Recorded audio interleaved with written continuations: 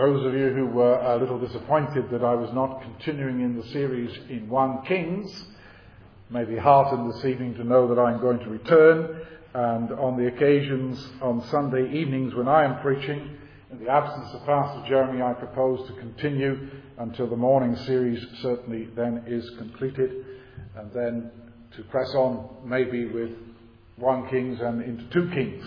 So can you turn in your Bibles, please, this evening to 1 Kings and chapter 20. And we're going to read the first 22 verses of this chapter.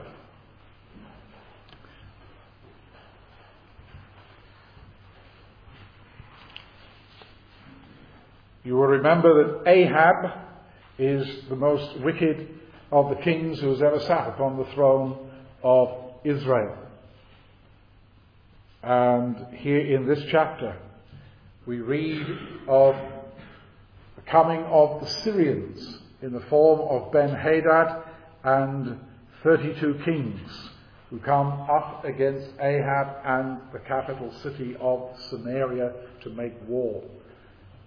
What will happen? Well, let's read.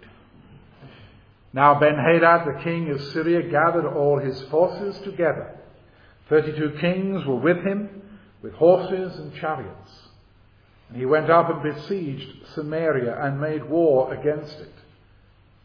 Then he sent messengers into the city to Ahab, king of Israel, and said to him, "Thus says Ben-Hadad, your silver and your gold are mine. Your loveliest wives and children are mine." And the king of Israel answered and said, "My lord, O king, just as you say, I and all that I have are yours." And the messengers came back and said, "Thus speaks Ben-Hadad, saying, Indeed, I have sent to you, saying, you shall deliver to me your silver and your gold, your wives and your children. But I will send my servants to you tomorrow about this time, and they shall search your house and the houses of your servants, and it shall be that whatever is pleasant in your eyes, they will put in their hands and take it." So the king of Israel called all the elders of the land and said, "Notice, please, and see how this man seeks trouble. For he sent to me for my wives, my children, my silver, and my gold, and I did not deny him." And all the elders and all the people said to him, "Do not listen or consent." Therefore he said to the messengers of Ben-Hadad, "Tell my lord the king, all that you sent for to your servant the first time, I will do. But this thing I cannot do." And the messengers departed and brought back word to him. Then Ben-Hadad sent to him and said, "The gods do so to me and more also, if enough dust is left of Samaria for a handful of each of the people who follow me." So the king of Israel answered and said, "Tell him, let not the one who puts on his armour boast like the one who takes it off." And it happened when Ben-Hadad heard this message, as he and the kings were drinking at the command post, that he said to his servants, "Get ready." And they got ready to attack the city. Suddenly, a prophet approached Ahab, king of Israel, saying, "Thus says the Lord, have you seen all this great multitude? Behold, I will deliver it into your hand today, and you shall know that I am the Lord." So Ahab said, "By whom?" And he said, "Thus says the Lord, by the young leaders of the provinces." Then he said, "Who will set the battle in order?"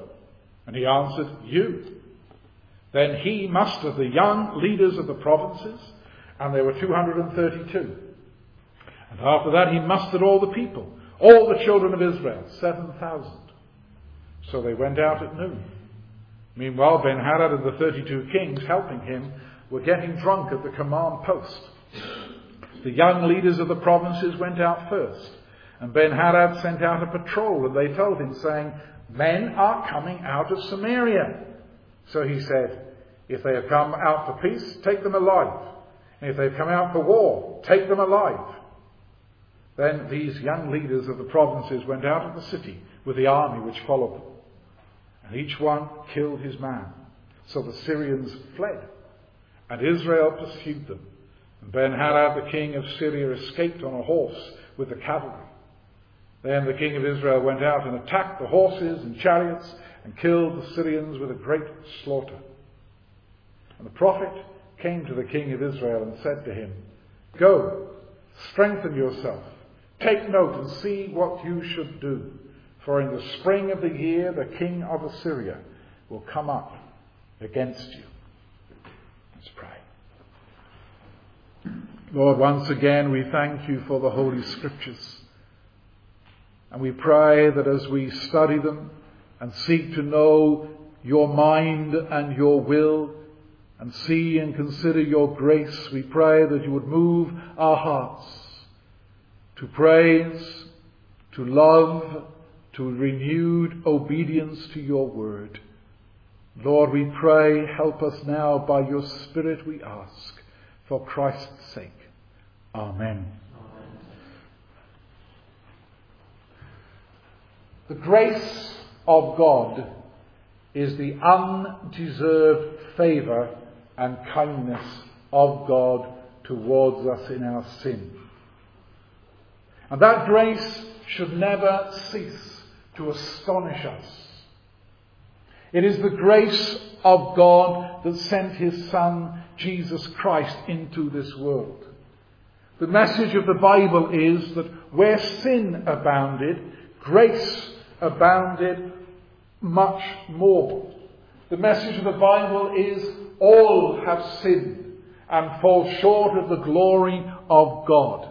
Yet we have been justified freely by his grace through the redemption that is in Christ Jesus. As you go through your Bible, there are hundreds of examples of God's undeserved favour to us in our sin. And if you are a Christian, then you are one of the thousands who, throughout the history of this world, have been the beneficiaries of God's grace. Nevertheless, having said that, the grace that the God of Israel shows to Ahab is breathtaking. It is really quite astonishing. Here in chapter 20, that grace shines so brightly. It's interesting that Elijah is conspicuous in this chapter by his absence. He doesn't figure in it at all. But God's grace still blazes forth as the noonday sun. These last 3 chapters of 1 Kings are about Ahab and about his failure as the king and his rejection of God, of his word, and sadly of his grace. This chapter is the beginning of the end for Ahab. It is his final opportunity in order to show whether he would obey the word of God and respond to God's grace and goodness. It begins in verse 1 with Ahab and the nation of Israel, the northern kingdom, with its capital city in Samaria. They are up against it. Their back is against the wall. Ben-Hadad, the king of Syria, and 32 kings have come in a coalition led by Ben-Hadad to besiege Samaria. First of all, I want us to look briefly at Ben-Hadad's arrogance, his cockiness. Here in the opening 12 verses of this chapter, he is the king of Syria, with its capital in the north, further north than Samaria, Damascus. His name is a dynastic name, which means that every king had that name. That was the name of the king of Syria. It meant the son of the god Hadad. Here is an idolatrous nation. Anyone with a name like that, anyone with an attitude like that towards the people of God, as it is displayed by Ben-Hadad to Ahab, is courting trouble if he comes face to face with the living God. Ask Sennacherib, the king of Assyria. Ask Goliath of Gath how he fared against the living God. And despite Ahab's sin and his conduct towards Elijah, Israel nevertheless is still the people of God. They are the 10 tribes in this northern part of Palestine. But it is a dark time for these 10 tribes. And Ahab is the most wicked king who has ever sat upon the throne of Israel. But look at Ben-Hadad's arrogance. There are 3 stages in the record here in these opening 12 verses. This man is insolent. This man is proud. This man is arrogant. He is full of himself and full of his power, supposed power and ability. He comes in verses 2 and 3 and says to Ahab, your gold, your silver, your choice wives, your children, they're mine. I'm coming, and you're going to part with them. I'm just going to come. You're weak, you're helpless, you're no way are you going to be able to stand against me. So I'm coming, your gold and silver, your wives, your children, they're mine. Ahab's response is pathetic. He just gives in. Just as you say, he says, verse 4. I and all that I have are yours. You say, wait a minute, the man's up against it. I mean, there's a Ben-Hadad, there's 32 kings. Wait a minute, this is the people of God. Why does he just tamely give way to Ben-Hadad? It's disgraceful, but it's the effects of Ahab's sin. God has left him. God has left him, and he has no one to turn to. There's nothing here of the spirit of Joshua, nothing of the spirit of David, nothing of the spirit of Asa and Jehoshaphat and Hezekiah. When Sennacherib of Assyria came against Hezekiah and began to mock them and say that they were going to come and destroy them, what did Hezekiah do? He took Sennacherib's note, his letter, and he went into the temple and he poured out his heart to the God of heaven. And what does Ahab do? As you say, come and take it all. The man is powerless. He's pathetic. Why? Because sin and the guilt of sin leaves a man, a woman, a coward. It knocks all the stuffing out of you. And that's what has happened to Ahab. There's no signs of repentance. He's entirely pragmatic. He hasn't got any options, just as you say. He doesn't really know what to do. He's got nothing else he can do. I don't think Ahab cared for one moment that God gives victory to his people over those who come like Ben-Hadad with their arrogance and their boasting. He has no knowledge, no first-hand knowledge of the promises that God gave to the people of God, to Moses, to Joshua, to David, and all the true servants of the Lord. As a king, he ought to have been familiar with the words of Moses. He wants to imbibe the word of God as a king. You can find that in Deuteronomy 17, but that has had no impact upon this man, and so he is left without any leg to stand on. Ben-Hadad, getting that message, it's all yours, come and take it, basically. He then cashes in on Ahab's weakness. He grows bolder in his arrogance and his cockiness. Listen to him in verse 6. I will send my servants to you tomorrow about this time. They will search your house and the houses of your servants. And it shall be that whatever is pleasant in your eyes, they will put in their hands and take it. That is a rather polite way of saying, we are going to crush you and we are going to humiliate you. We are going to come and take whatever we like. We're going to do whatever we like with Samaria. We're going to ransack it. We're going to plunder it. Ahab is not happy with that. But what does he do? He calls a council of elders. He doesn't turn to God. He calls a council of men. And they're going to decide whether they agree on these terms or not. And the advice is, well, accept the first proposition, but the second, reject it. And then we hear the arrogance of Ben-Hadad for a third time. And now he's really waxing eloquent in his arrogance. Here is the Syrian king in full flow in verse 10. The gods do so to me and more also, if enough dust is left of Samaria for a handful for each of the people who follow me. Now he's calling upon his gods. Now he's swearing by them. And he says he will reduce Samaria to rubble and dust. In fact, there won't be enough dust, he says, for my followers just to come along and get a handful. You see the derision? He says it's going to be a total wipeout. We're going to destroy you and humiliate you utterly and completely.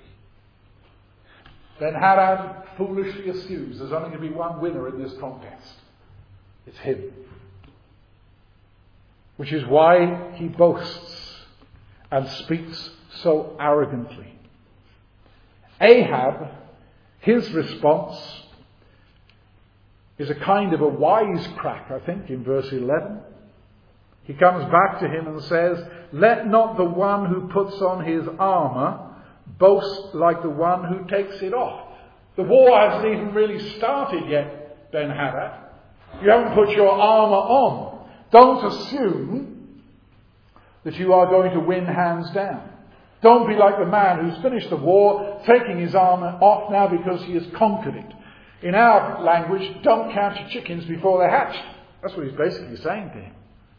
On what basis does he say that? What grounds has Ahab got for saying such a thing? He's just blustering. It's a war of words. This is a dark day for a disobedient king, hardened in his heart. It's a gloomy day for the city of Samaria and for the people of God who have been led astray by this wicked man. Baal has been discredited on Mount Carmel, and to all intents and purposes, Ahab has been unmoved. He went back to the city, he went back to his wicked wife Jezebel, and they hounded Elijah and sought to destroy him. What use was Baal now? He doesn't even turn to Baal. And Ben-Hadad says in verse 12, get ready. And they got ready to attack the city.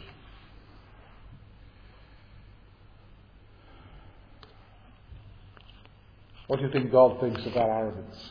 Ben-Hadad. He took note. Such arrogance and pride, such cockiness, such boasting, when it is directed against God's own people, even when God is not recognized by so many of those people, that will never ever go unnoticed by the Lord.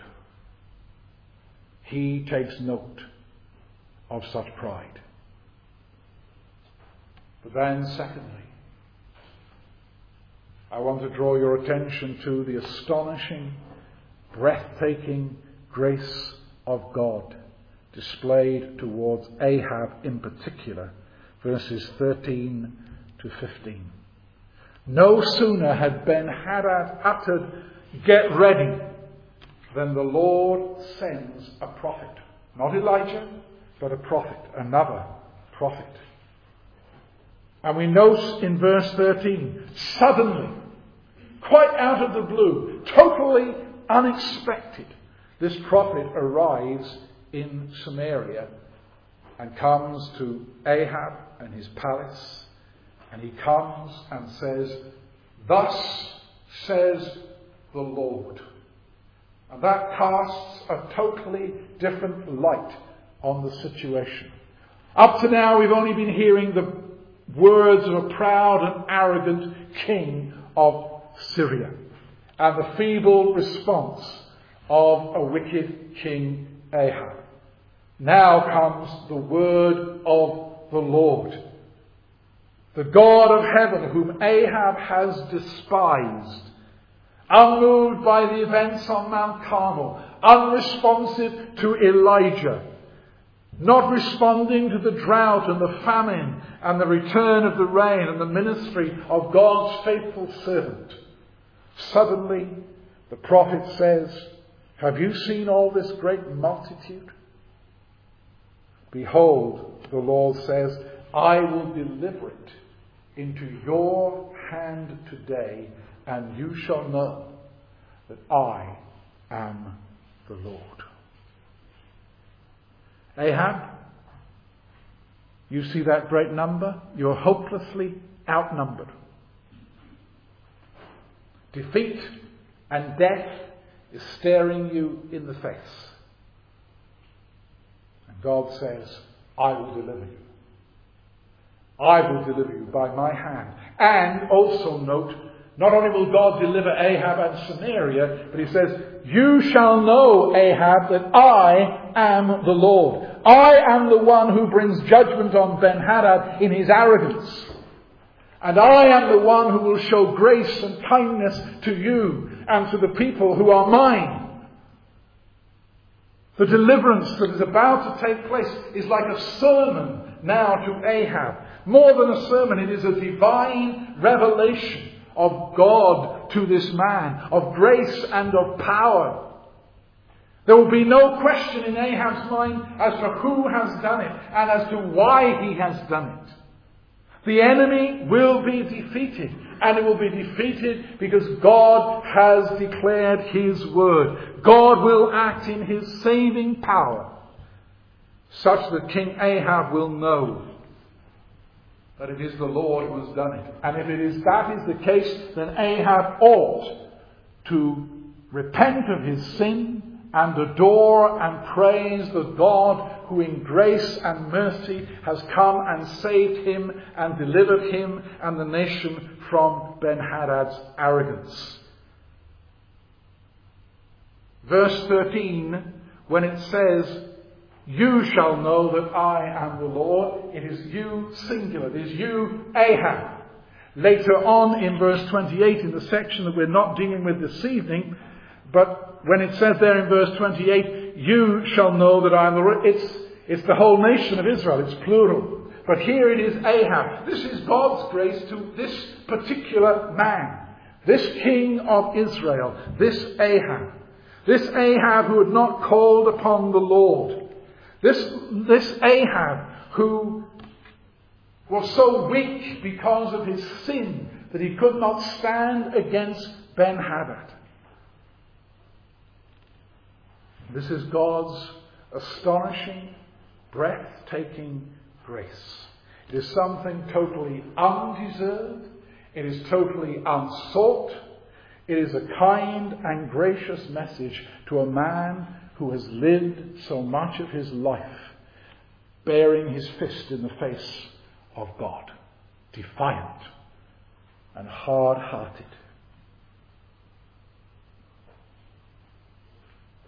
But why does the Lord intervene like that?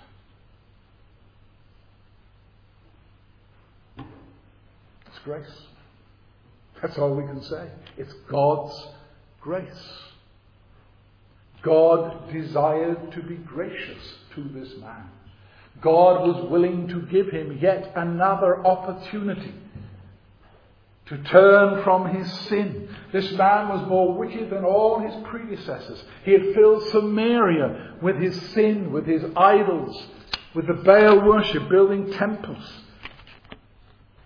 He had trivialized the sin of Jeroboam, the building of the golden bulls of Dan and Bethel. Nothing. Of no consequence. But this is grace. It is simply that God desired to show kindness and grace to this man.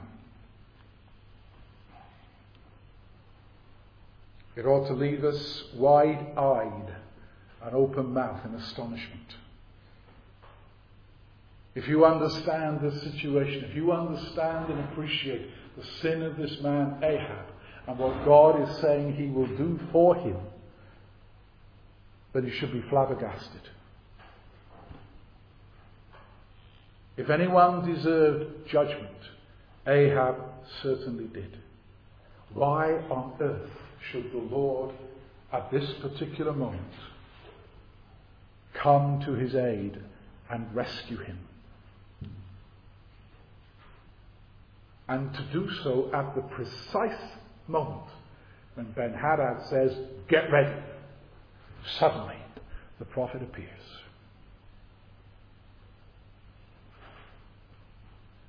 A few hours delay would have been too late. A few hours earlier, the significance of it would not have been grasped in the same way.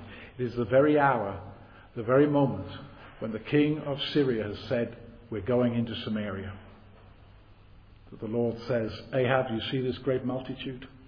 I will deliver them into your hand. And you will know that I am the Lord." God will judge Ben-Hadad for his arrogance and pride. And he will spare Ahab and his people. Why? Simply because God wishes to display his grace. It is his prerogative to display that grace. It is totally undeserved. And now, thirdly, let us see as we complete the story down to verse 22 how that same grace overthrows Ben-Hadad and delivers Samaria.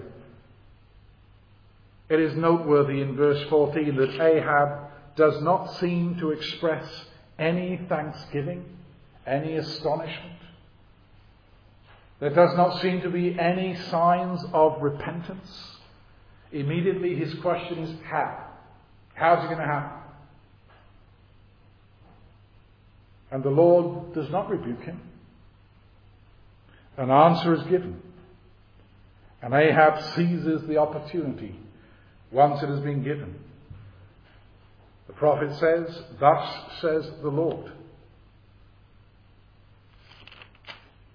by the young leaders of the provinces. And then he said, "Who will set the battle in order?" And he answered, "You, Ahab." The means are appointed. Ahab is going to be a recipient of the grace of God. And God is going to use these 232 young men in order to deliver them from the hand of Syria. And for once in his life, Ahab obeys the command of God. And yet at the same time, we feel a little uneasy about that obedience. There seems to be a certain shallowness about it. Surely, if the grace of God is being shown to him, surely that ought to move his heart to some measure of sorrow for his sin and to realize the goodness of God, but there's no indication of that. This man seems to be grabbing the opportunity for victory that has just been placed before him. So he gathers the forces, the 232 men, the young men, the 7,000 troops, and they head out at noon. And what do they find? Well, before they get there, they find that Ben-Hadad has been already toasting victory. He's been drinking at the command post with the other 32 kings in coalition with him. They're getting drunk. They're in no state to fight. They don't think they're going to need a fight. This is going to be a walkover. So they're already toasting victory. On being informed that 232 men have come out of Samaria, he sends what seems to be rather strange orders. In verse 18, if they've come out for peace, take them alive. If they've come out for war, take them alive. Maybe the drink is beginning to affect his judgment. It's not clear at this point. But then in verse 20, led by these 232 young men, the rout of the Syrians is on, and a great slaughter follows. No doubt, as Ben-Hadad flees, escaping on a horse with others in the cavalry, he is sobered up. His clouded vision did not allow him to stop fleeing for his life, leaving his troops to perish at the hands of the Israelites. Against the Lord, Ben-Hadad is a defeated man. God resists the proud, and for all his boasting, he flees. And he flees empty-handed, not so much as one gold coin in his pocket. Handfuls of dust. The only dust you can see is the dust from the hooves from his horses as he runs for his life.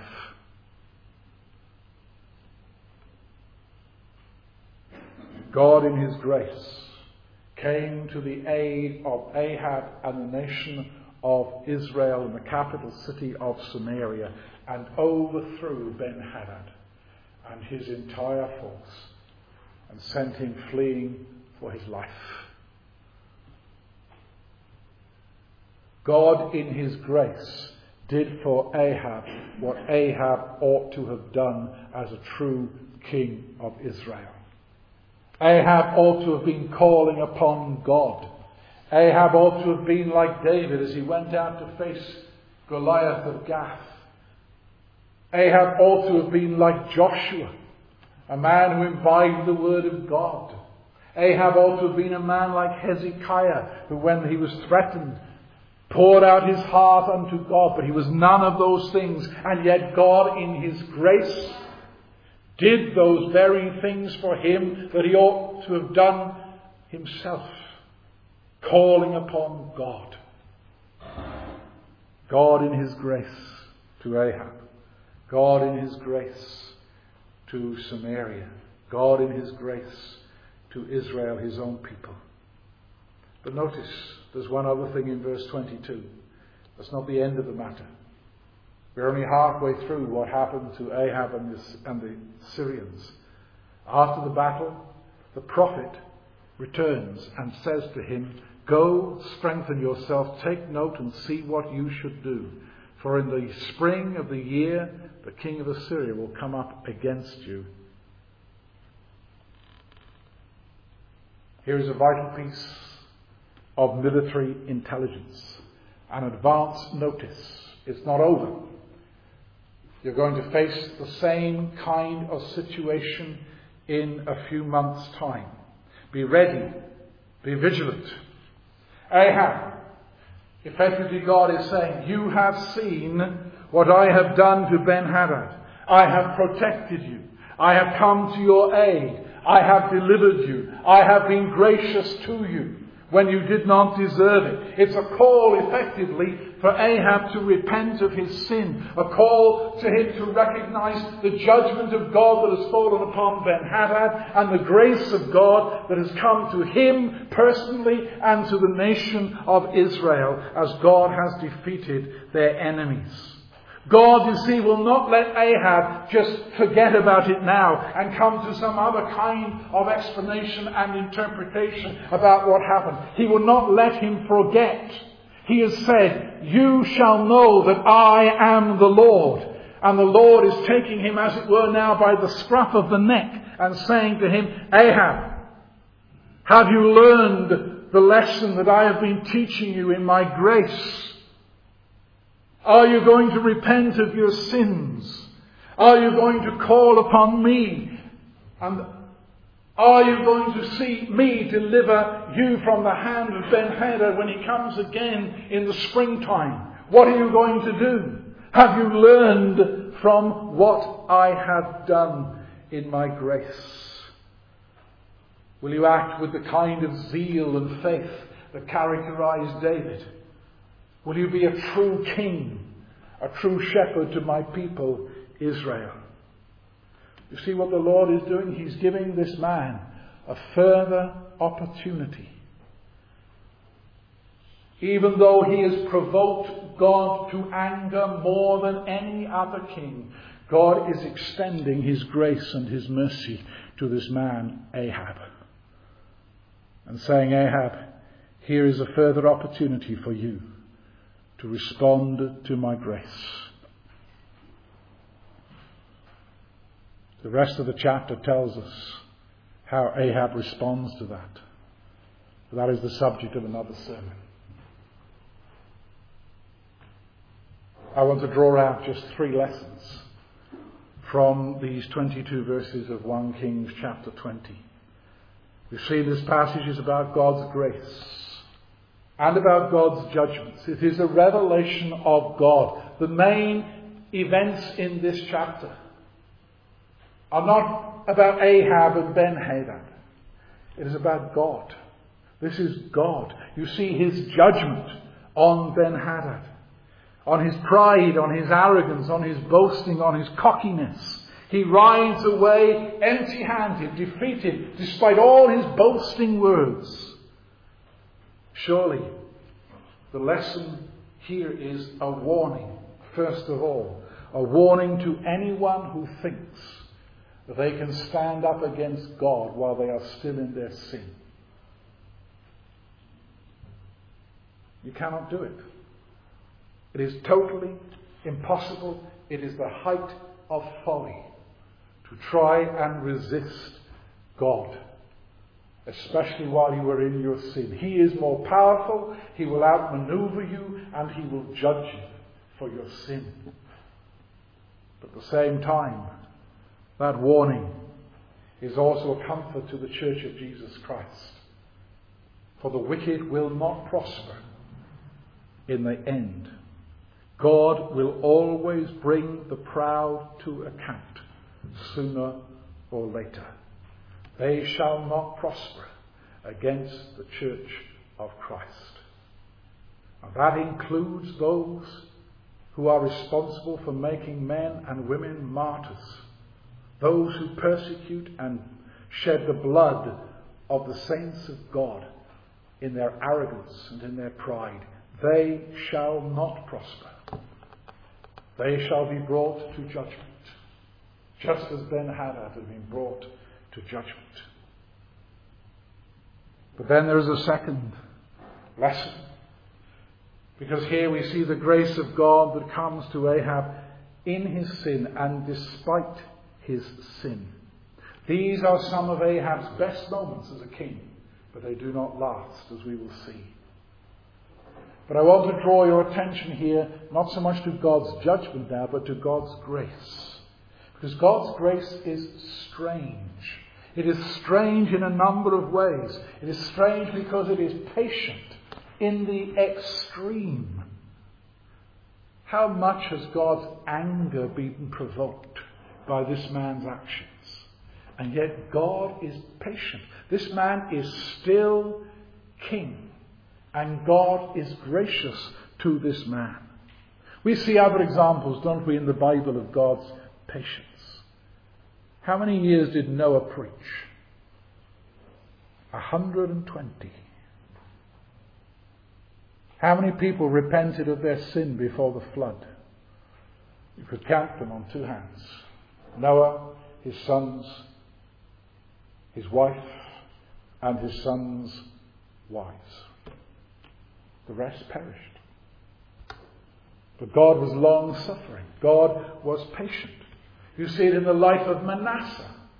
Manasseh was 55 years king in Judah.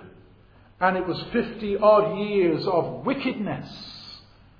Now Manasseh was different to Ahab in that he was taken away captive, led with a hook in his nose off to Babylon. And in Babylon he cried out unto the Lord and repented of his sin and was restored. But God was patient with that man. God did not immediately visit him with judgment. He was patient. And he was patient with Ahab.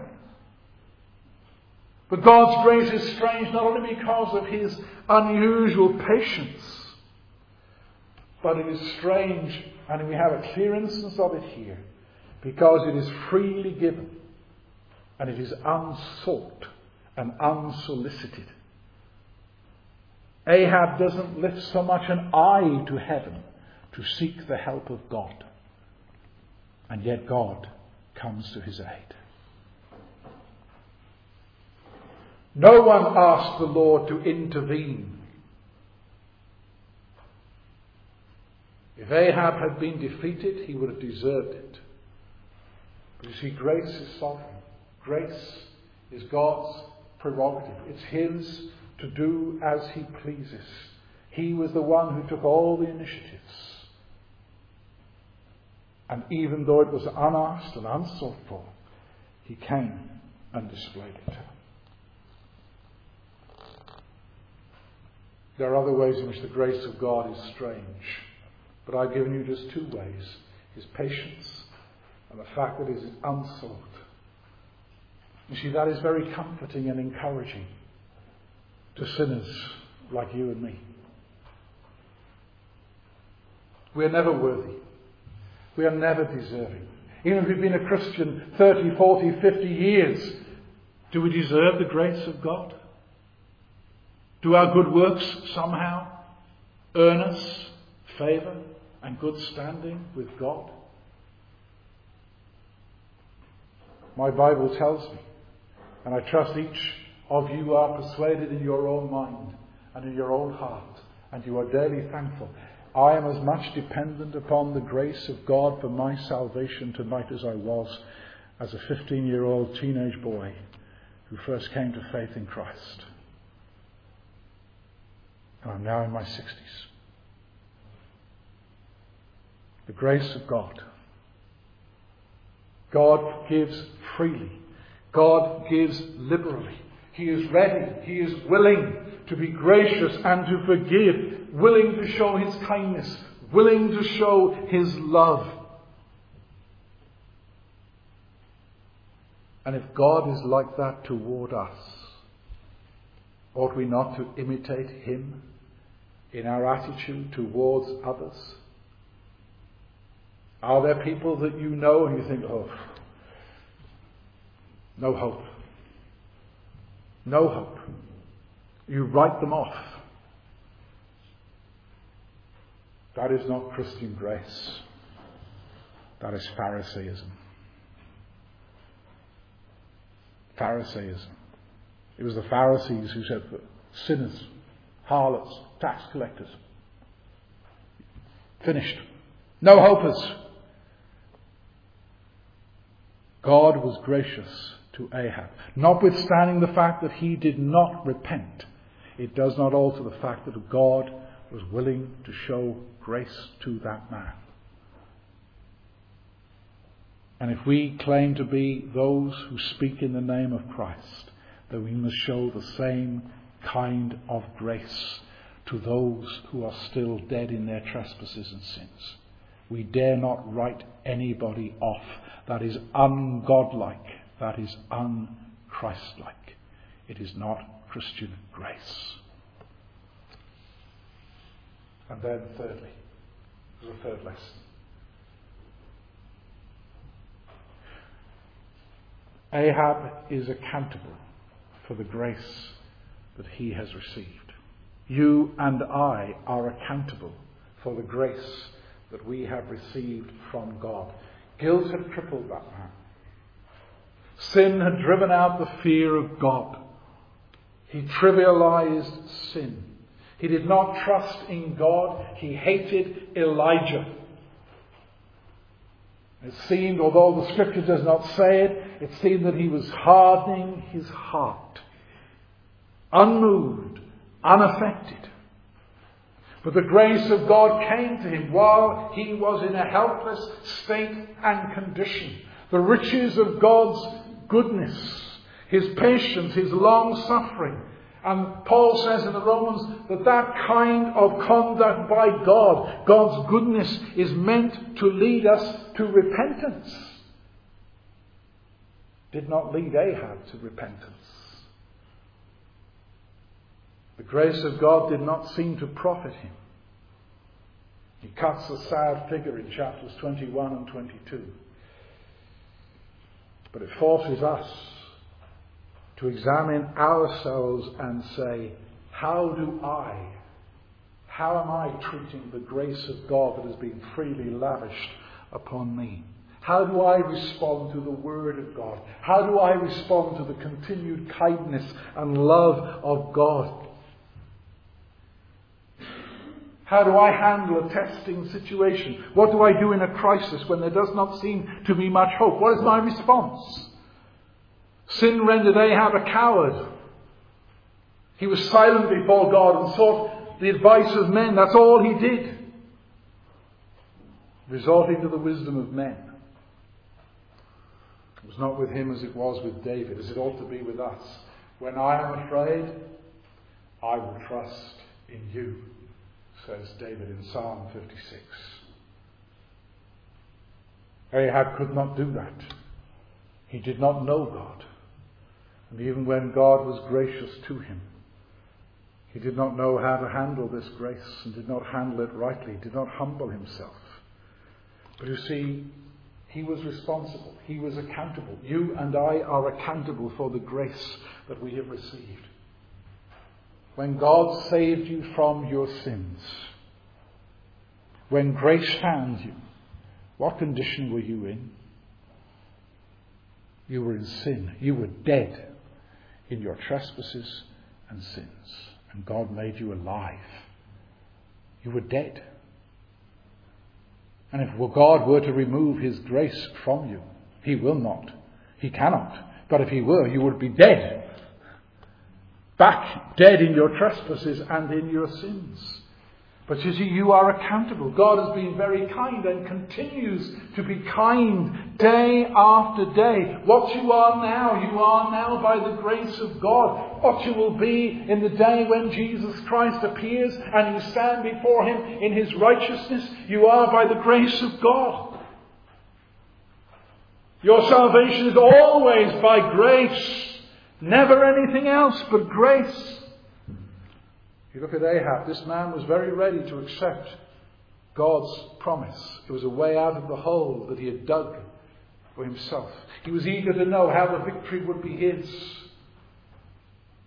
But he did not seem eager to repent of his sin. And his response is suspect, and we will have that suspicion confirmed in the following sections of Scripture. He's still the pragmatist. He's content to use the promise of God in order to save his own bacon, to save his own skin. Brothers and sisters in Christ, you who have received the grace of Christ, we are to be genuine. We are to be sincere in our hearts and learn to really appreciate the grace that we constantly receive. Ahab put his hand out and stopped that grace by refusing to repent of his sins. He refused to acknowledge his faults. He refused to ask God for forgiveness. And that is the abuse of grace. It is right for us, it is better for us to learn constantly to receive God's word, to heed all of the teaching, to heed the goodness of God, and to examine ourselves and not take the grace of God for granted. It is all too easy when the word of God comes to us and say, well, that applies to so-and-so there and so-and-so there, and to miss the point that God is speaking to you, to me, and saying, no, I'm speaking to you. Not to anybody else, but to you. That's what he did with Ahab. He didn't come with a general word. He spoke to Ahab specifically. Sometimes we treat a sermon, and I'm including myself here, sometimes we treat a sermon as if it's a bunch of hot air. Why? Because we don't like really what is being said. Because it's getting right into the nooks and crannies of our heart and searching us out. But we are accountable.